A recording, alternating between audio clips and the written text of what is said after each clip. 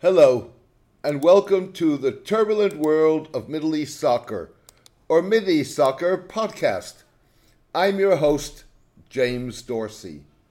A nationalist Turkish television station with close ties to President Recep Tayyip Erdogan has dug up a 12-year-old map that projects Turkey's sphere of influence in 2050 as stretching from southeastern Europe on the northern coast of the Mediterranean and Libya on its southern shore, across North Africa, the Gulf, and the Levant, into the Caucasus and Central Asia. Buoyed by last year's Azerbaijani defeat of Armenia, TGRT, a subsidiary of Ikhlas Holding, a media and construction conglomerate that has won major government tenders, used the map to advance a policy that has long constituted the agenda of some of Mr. Erdogan's closest advisors. The broadcasting of the map, first published in a book authored by George Friedman, the founder of Stratfor, an influential American corporate intelligence group, followed calls by pan-Turkic daily Türkiye, Ikhlas's daily newspaper that has the fourth largest circulation in Turkey, to leverage the Azerbaijani victory to create a military alliance of Turkic states. In a country that ranks only second to China as the world's foremost jailer of journalists, Ikhlas Holding Media would not be pushing a pan-Turkic, Islam-laced Turkish regional policy without tacit government approval at the very least. The media group's push reflects Turkish efforts to capitalize on the fact that Turkey's latest geopolitical triumph with Azerbaijan's Turkish-backed victory is already producing tangible results. The military victory has positioned Azerbaijan, and by extension Turkey, as an alternative transportation route westwards that would allow Central Asian nations to bypass corridors dominated by either Russia or Iran. Turkmenistan, recognizing the changing geopolitical map, rushed in January to end a long-standing dispute with Azerbaijan and agree on the joint exploitation of Caspian Sea oil deposits. The agreement came on the heels of a deal in December for the purchase from Eni Turkmenistan of up to 40,000 tons of petroleum a month by the state oil company of the Azerbaijani Republic. The agreement could boost the completion of a trans-Caspian natural gas pipeline that would feed into the recently operational Southern Gas Corridor, bypass Russia and Iran, and supply Greece and Bulgaria via the former Soviet Republic. Last month, Azerbaijan agreed with Turkmenistan and Afghanistan to develop the Lapis Lazuli transport corridor that would link the war-ravaged country to Turkey. At about the same time, Kazakhstan began exporting copper cathodes to Turkey via Azerbaijan, in a first step intended to capitalize on the Caucasian nation's position as a transit hub. Azerbaijan and Turkey's newly found advantage has rung alarm bells among Russian and Iranian analysts with close ties to their respective governments, even though the TGRT broadcast may have been primarily intended to whip up nationalist fervor at home and test regional responses. Russian and Iranian politicians and analysts appear to take the broadcast in that vein.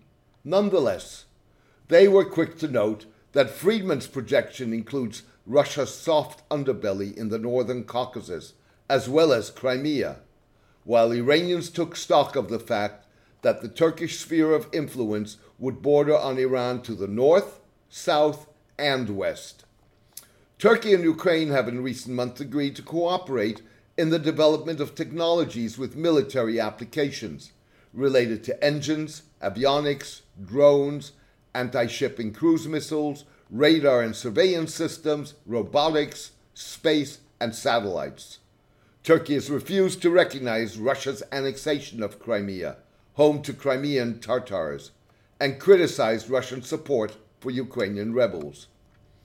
Most Russian commentators sought to downplay the significance of the map, leaving Andrei Krasov, deputy chairman of the Defense Committee of the Russian Parliament's lower house, to warn that if the Turks want to test the strength of the Russian spirit and our weapons, let them try. With Iran excluded from TGRT and Stratfor's projection of Turkey's emerging sphere of influence, Iranian officials and analysts have largely not responded to the revival of the map. Yet Iran's actions on the ground suggest that the Islamic Republic has long anticipated Turkish moves, even though it was caught off guard by last year's Azerbaijani-Armenian war.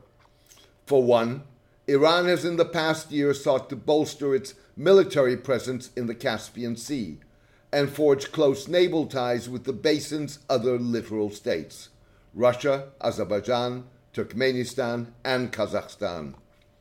Viewed from Tehran, TGRT's broadcasting of the Stratfor map was the latest in a series of provocative Turkish moves.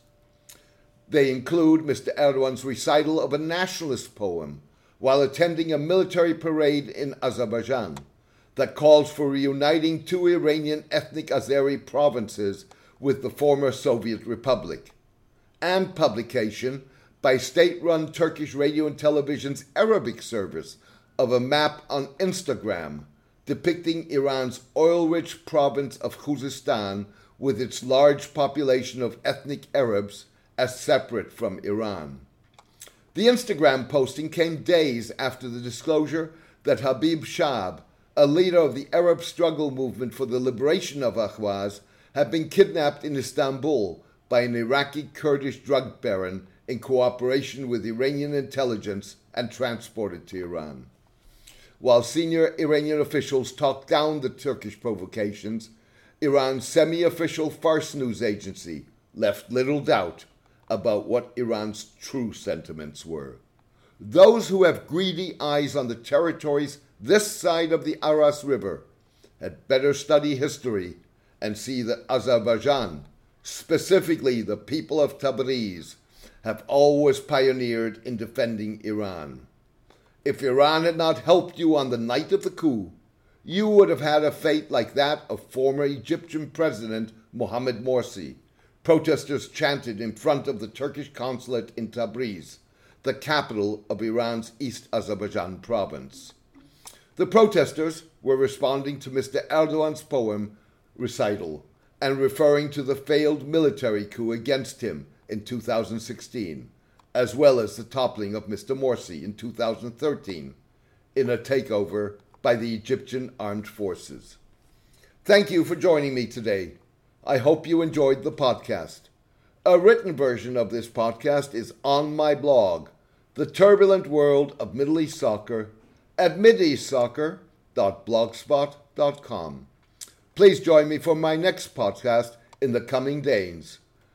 All the best and take care in these trying times.